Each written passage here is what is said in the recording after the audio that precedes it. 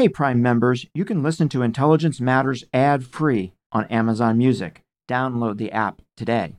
This spring, if you'd rather spend time enjoying your lawn instead of trying to keep it alive, there's good news. TruGreen is the easiest and most affordable way to get a beautiful lawn. All you have to do is water and mow, and they'll do the rest. Weed control, fertilization, aeration, and even some things you might not even think of. They'll do all of it, while you can do literally anything else. With TruGreen, you can have your lawn looking as good as a putting green. That's not hyperbole. TruGreen is the official lawn care treatment provider of the PGA Tour. TruGreen offers a satisfaction guarantee, and they have a verified best price promise, which guarantees you the lowest price with no compromise on quality. You do you. Let TruGreen do your lawn care. Visit TruGreen.com to get the best lawn at the best price with the best people guaranteed. If you're shopping while working, eating, or even listening to this podcast, then you know and love the thrill of the hunt.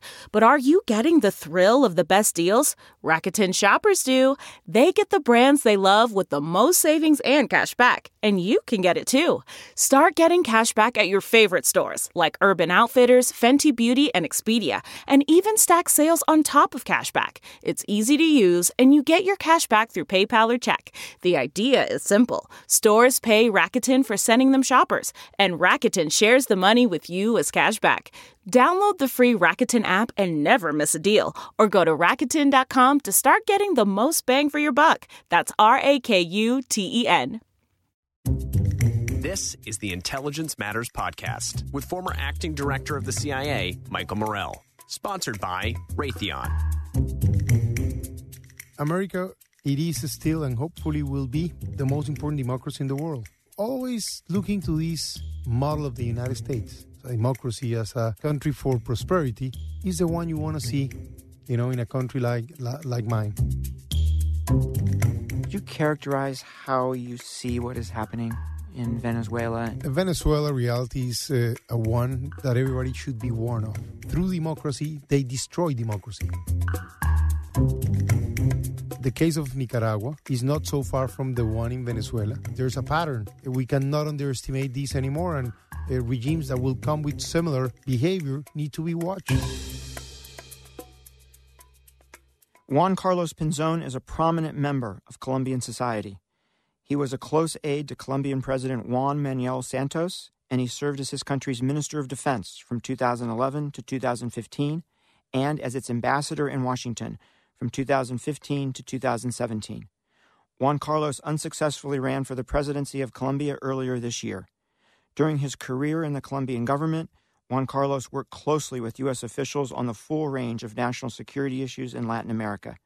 I just had a chance to catch up with Juan Carlos to talk about a set of issues that do not get enough attention in Washington. We will be right back with that conversation after a word from our sponsor. This is Intelligence Matters, and I'm Michael Morell.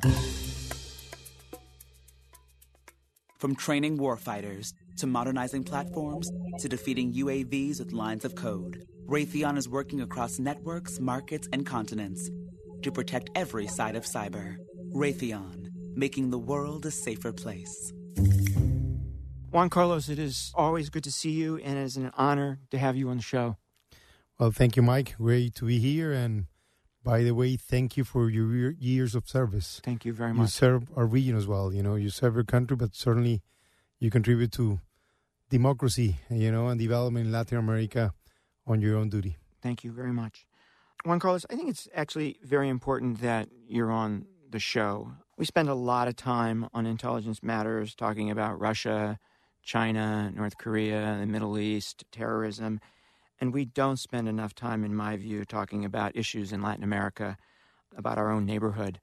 And I think we're going to take a step forward to correcting that today. So I'm really excited that you're here. I want to start with a story that I think you'll remember. When I was the deputy director at CIA, I visited Colombia for a few days. I met with your president. I met with all sorts of security officials, including you. You were then serving as defense minister. And on the day I left to fly back to Washington, you showed up unannounced at the airport to see me off. I don't know if you remember that or not. What I wanted to ask you is, why did you do that? I don't think it was because I was Michael Morell or I was the deputy director of CIA. I think it had to do with how important you saw your country's relationship with the United States. And it's a fact of life, for me, all the time, having this wonderful partnership with the United States was a big opportunity, but also a reality we had to nourish all the time. And at the end, of course, a strategic relationship is based on national interests, mutual for nations, or for leaders, if you want. But at the end, it's about personal relations. It's about trust. It's about really being able to work together. The United States was, committing themselves, all of you, for our success. And definitely, my job was to contribute to success in my country, to honor my soldiers, to honor my policemen, to make them succeed. So establishing personal relations at the end allowed that we could deliver. Sometimes operational art is the most difficult thing ever. You might have the right strategy, you might have the right set of assets for a tactical performance, but if you don't integrate, wills, ways, means, all capabilities at once, suddenly you might not be effective. So, yes, I always wanted to have a close connection with everybody that was really, doing everything for our country as well. And you did, by the way. Yeah, in the intelligence business and in intelligence relationships between countries, trust is the currency. Right? It absolutely is the currency. The more trust there is, the more you can do together. No doubt. That's a fact. Juan Carlos, before we dig into the key issues in the region, I wanted to ask you a couple of questions about your background. You grew up the son of a military officer, a colonel in the Colombian Army. How did that affect your life, your worldview, what you decided to do? Can you talk about that a little bit? Well, no doubt it was a great honor to grow into our Colombian military units. In fact, I'm what is described these days as an army rat. That's what I was. Living all around my country and seeing the sacrifice, the commitment of very good men, very good people for our country with very little budget, with a lot of limitations. And I learned that from the beginning. Second, I have to say, in my case, beyond my father, I come from a long tradition of military servicemen who served the country even at wartime in different times of Colombian history. And then there was an interesting point as well. The United States has these set of programs for military-to-military education. And I came to the United States being, under 10. I think I was 8 or 9 when we first established here in the United States for one of these courses that my father was invited to take here in the U.S. You remember where it was? It was at San Antonio, Texas. Yeah. I remember first place was Lackland Air Force Base, and then for Belvoir, very close to D.C. area, actually. And that was very important to our life. Even my wife had the same experience. My wife as well is the daughter of an Army colonel in Colombia, and she had mostly the same experience I did at Fort Benning. So I'm telling this story because, of course, that created connections, appreciation for the efforts and sacrifice of servicemen, understanding of my own country, but in addition to that, a close understanding and relationship with the United States. Your father must have been very proud when you became defense minister. I think he was, although he was as well critical, Military men never stop being that, right. Even if they retire for a long time. And he was always, giving a very prudent and very careful messaging on his view on my performance. But I know he was very proud. That's great. You also spent a lot of time in the United States. You mentioned you were here as a kid. You studied at Princeton. You studied at Harvard, Johns Hopkins. You also worked at the World Bank.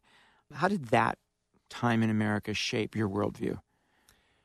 America has been, it is still, and hopefully will be the most important democracy in the world. And that implies many lessons.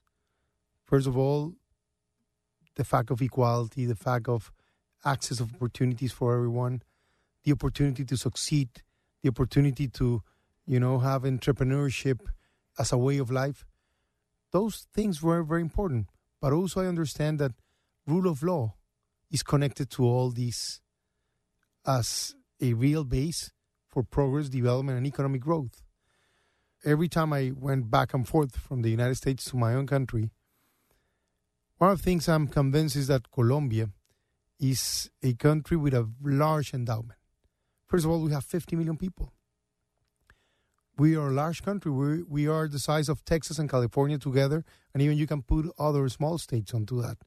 It's not a small country. 50 million people is a big one. It's 1/6 of the U.S. population. It's Sure. significant, yes. But at the same time, we have, several advantages. We are a country, plenty of water, plenty of biodiversity, plenty of natural resources, with a young population, with a very resilient society, because despite all the violence and all the crimes we have seen, the country was always able to prevail, and we have moved forward. So always looking to this model of the United States as a democracy, as a country for prosperity, is the one you want to see, in a country like mine. Of course, every country is different. Every culture has its own facts and realities. But no doubt, it influenced my view of the world and on the way we can advance to the future. Okay, Juan Carlos, the issues, and maybe the place to start with the one that is perhaps freshest for you, the peace process in Colombia. You've been critical of your government's approach to the peace process and have, I think, paid a political price for that. I want to ask you a couple of questions about that. Maybe the first is, why were you critical? What do you think should have been done instead? And how worried are you going forward here? Well, first, I never opposed to the idea of a negotiated peace. By the way, the use of force has its limitations. And certainly, when our country was at real risk of really being out of control by the national state, the use of force was the real only last tool we had to recover the country and to establish a rule of law and to really define territorial control in parts of the country that honestly we didn't have.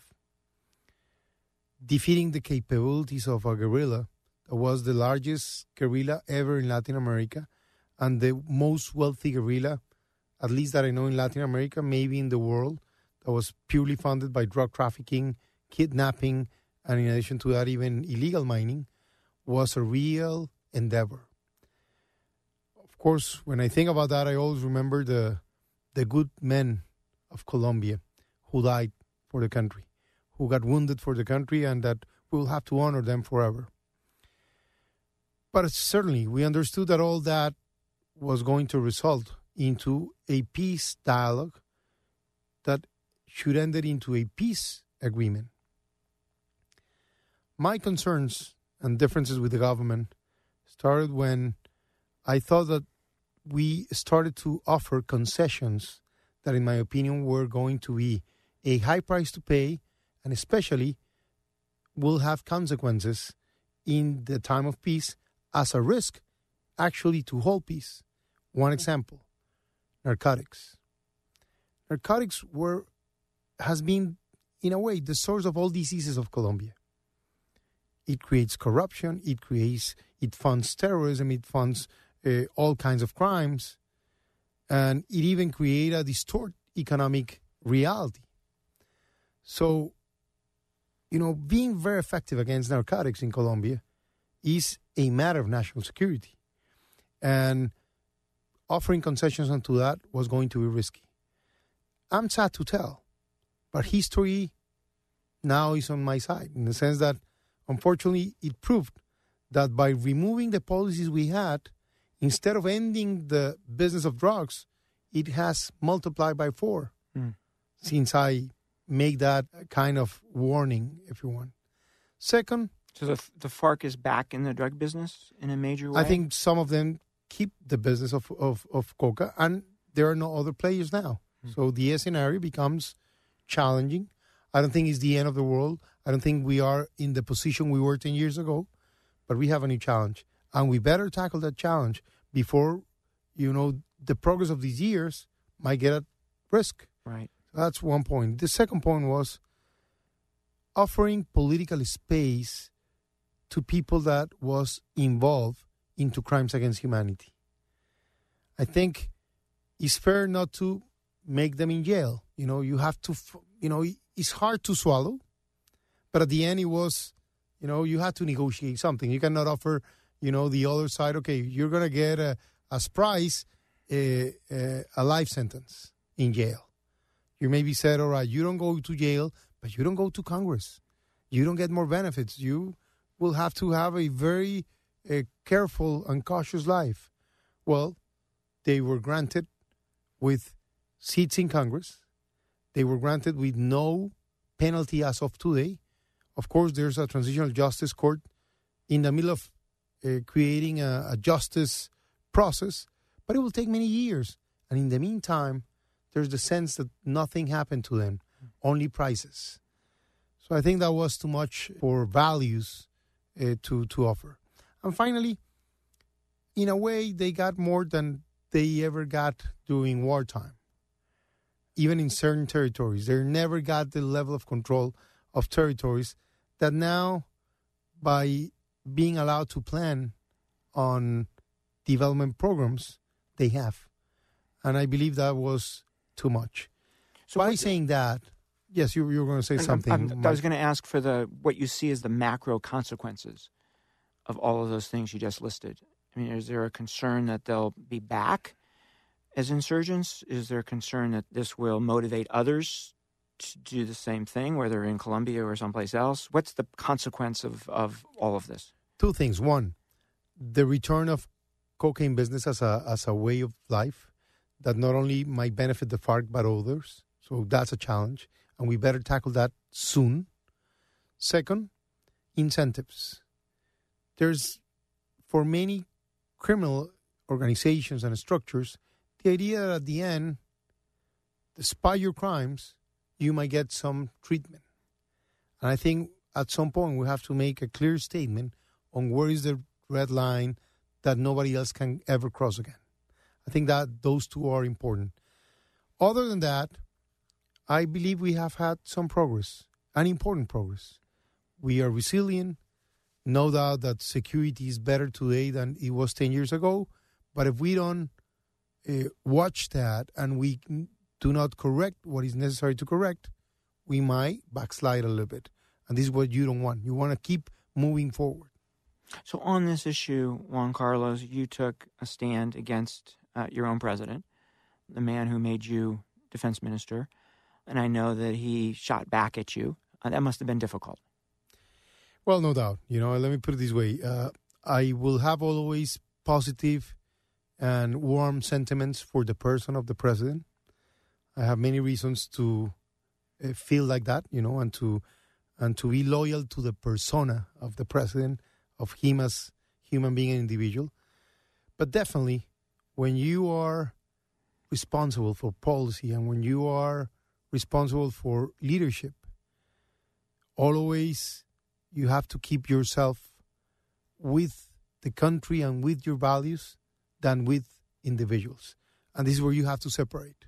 One thing is the loyalty to a person and the gratitude for the things that you were granted, but the other is to change your values or accept things that you know will have negative consequences as a matter of fact.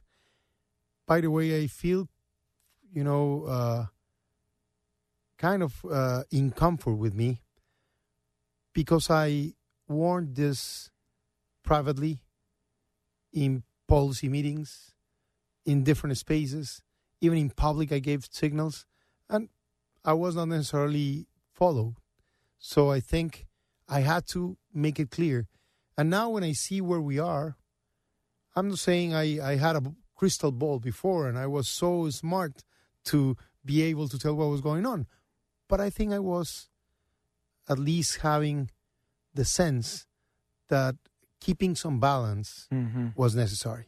And I'm pretty sure that if, government people today could go back and see what has happened and see what I was telling, maybe they would adjust and maybe we would be in a better position.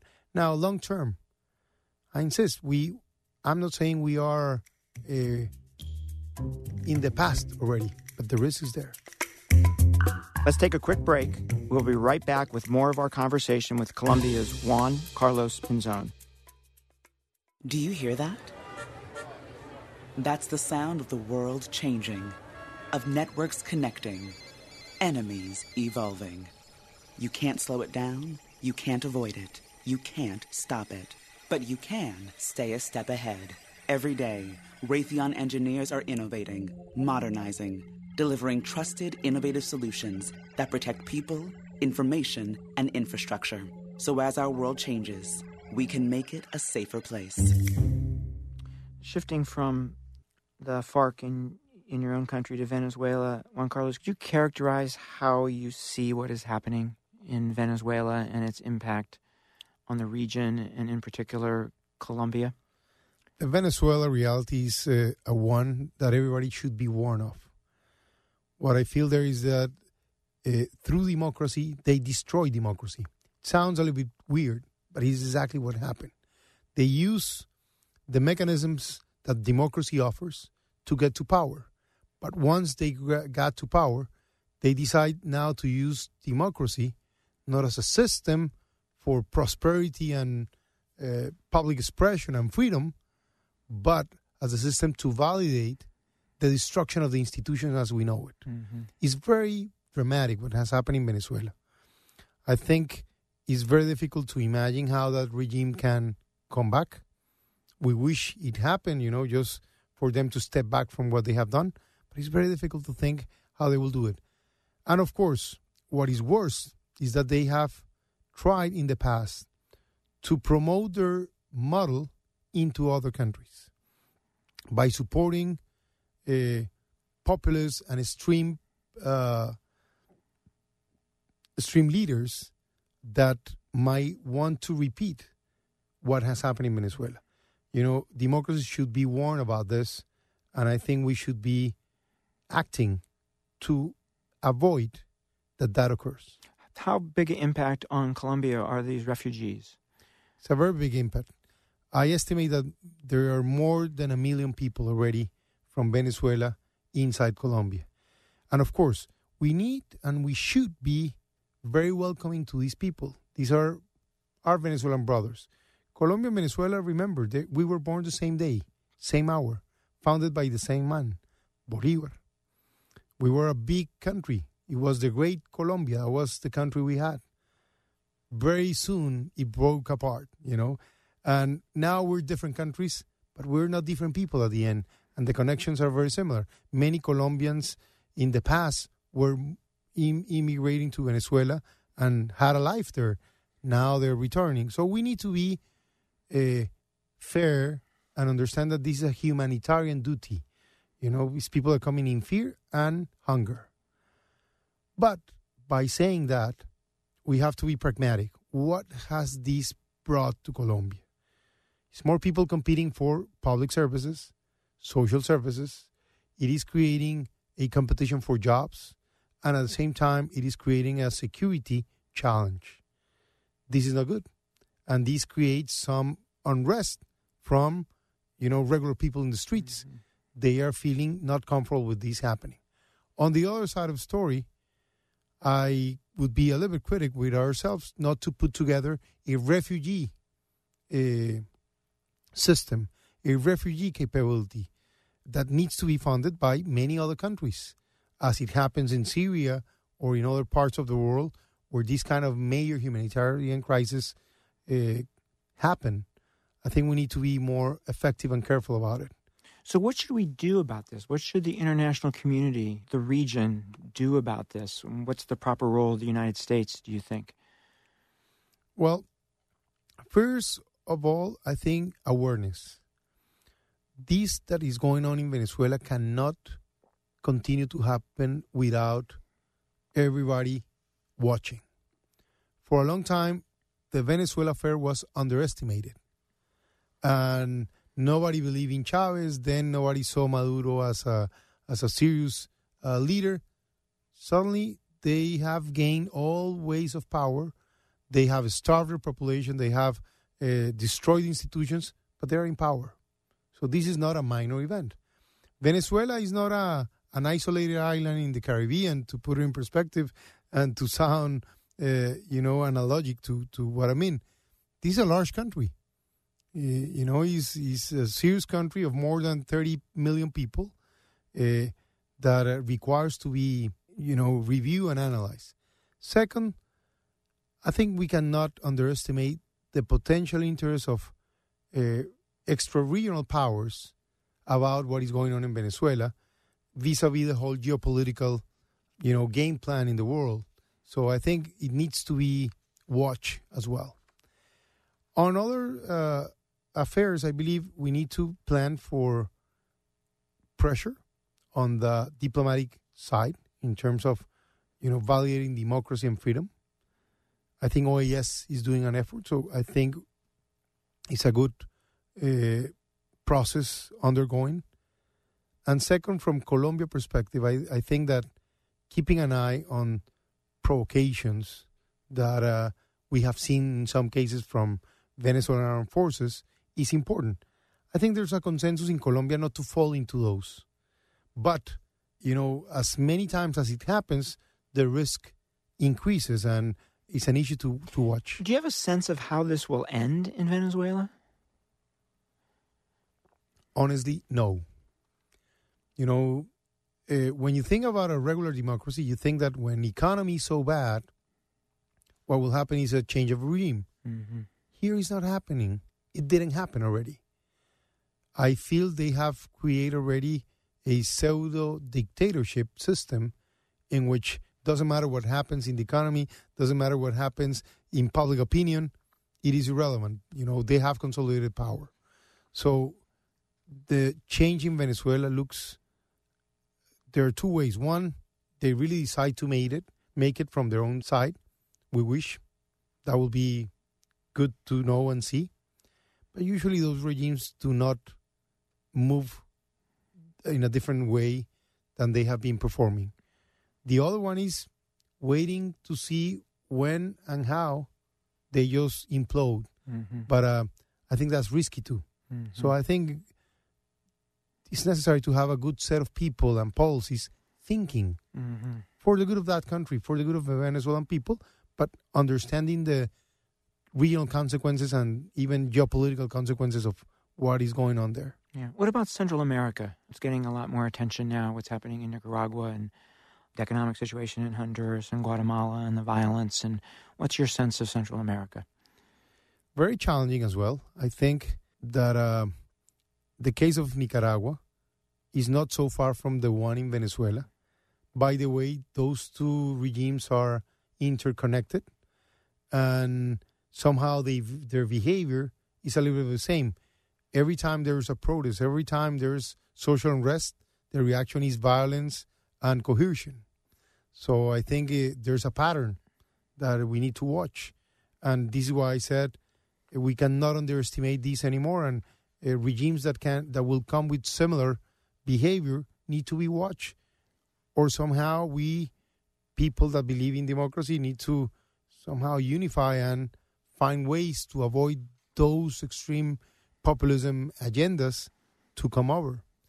Now, in the case of other Central American countries, I'm always worried about the drug trade as well. Mm-hmm.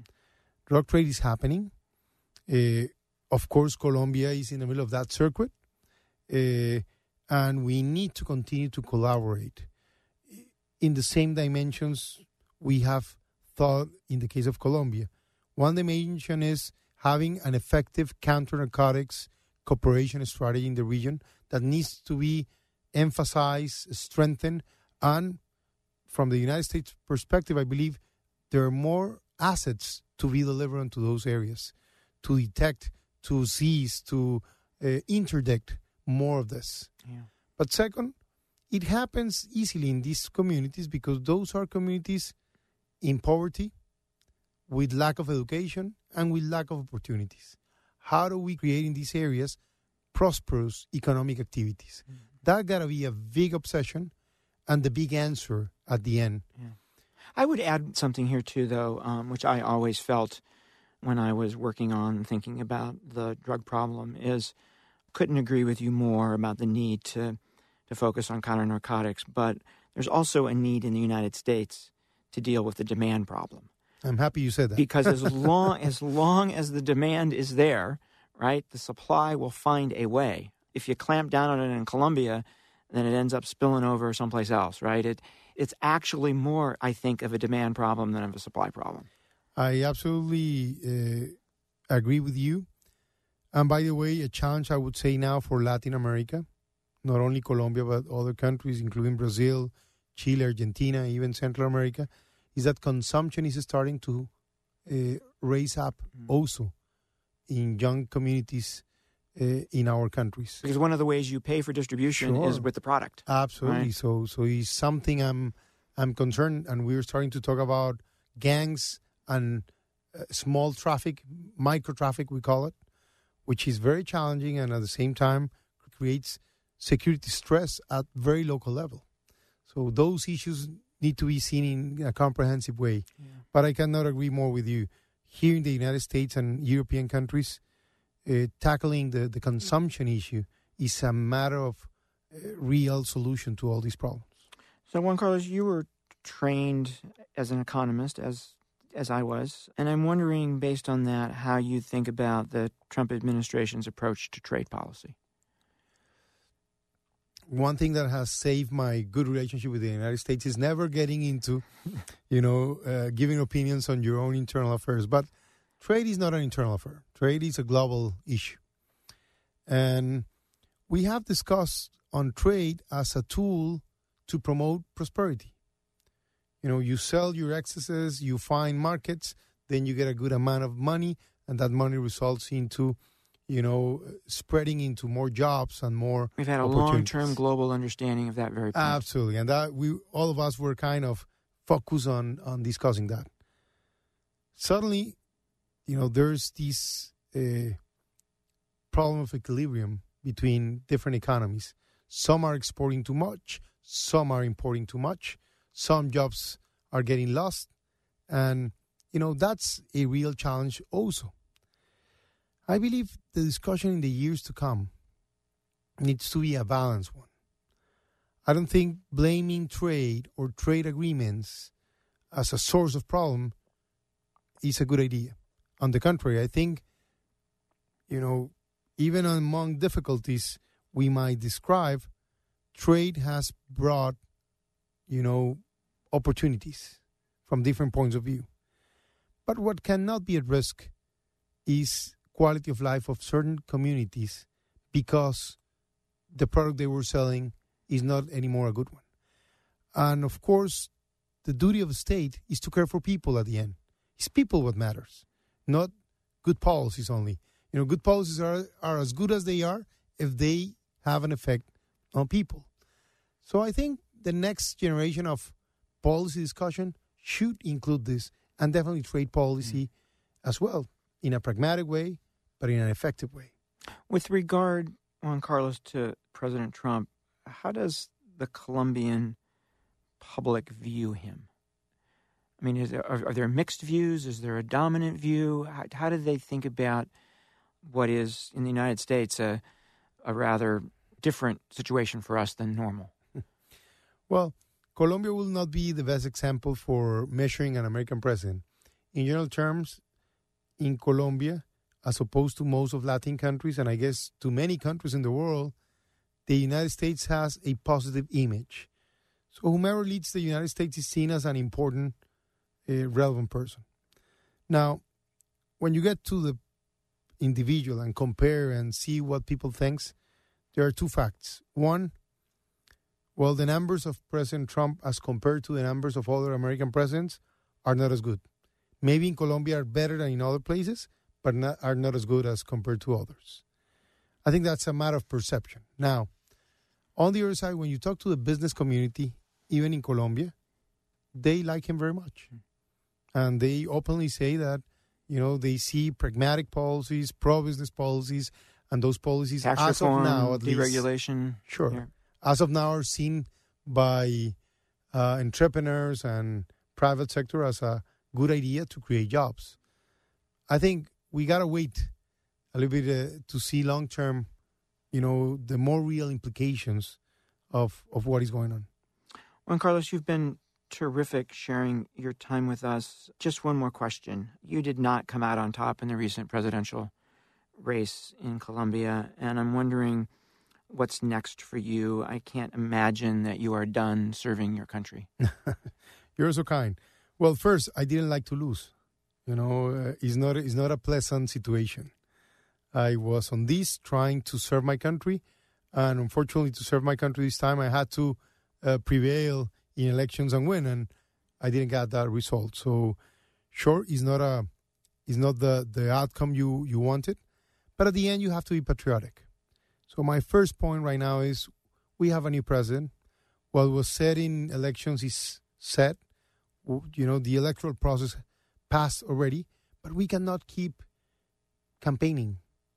Now we have to think about the real problems for the country. And maybe this is not so political approach, maybe more patriotic approach, if you want. But that's the way I want politics to be.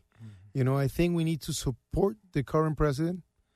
It doesn't mean you cannot criticize certain issues, propose, suggest, or even disagree on certain policies. But in general terms, we have to surround this president in a way he can create consensus and be effective on certain policies that are good for everyone in the country. If the country goes well, it's good for all. That's the way I see it. To the future, I guess, as I said in a public statement the day I ended my campaign trail, I always will be ready to serve with my experience to the country. But serving the country not always is in office. Mm-hmm. You can do it from outside, from different positions, even from private sector. And, of course, I will keep my eyes open all the time on what is going on in my country and ways I can support. That's great.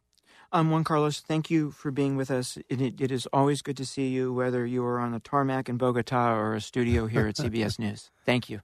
You're so kind. It's a great pleasure to see you, Mike. Thank you so much. You're welcome. That was Juan Carlos Pinzón. I'm Michael Morell. Please join us next time on Intelligence Matters. This has been the Intelligence Matters podcast with former acting director of the CIA, Michael Morell, sponsored by Raytheon. The podcast is produced by Olivia Gassis, Jamie Benson, and Claire Himes. If you haven't already, subscribe, rate, and review wherever you download podcasts. You can follow the show on Twitter at Intel Matters Pod and follow Michael at Michael J. Morell. Intelligence Matters is a production of CBS News Radio.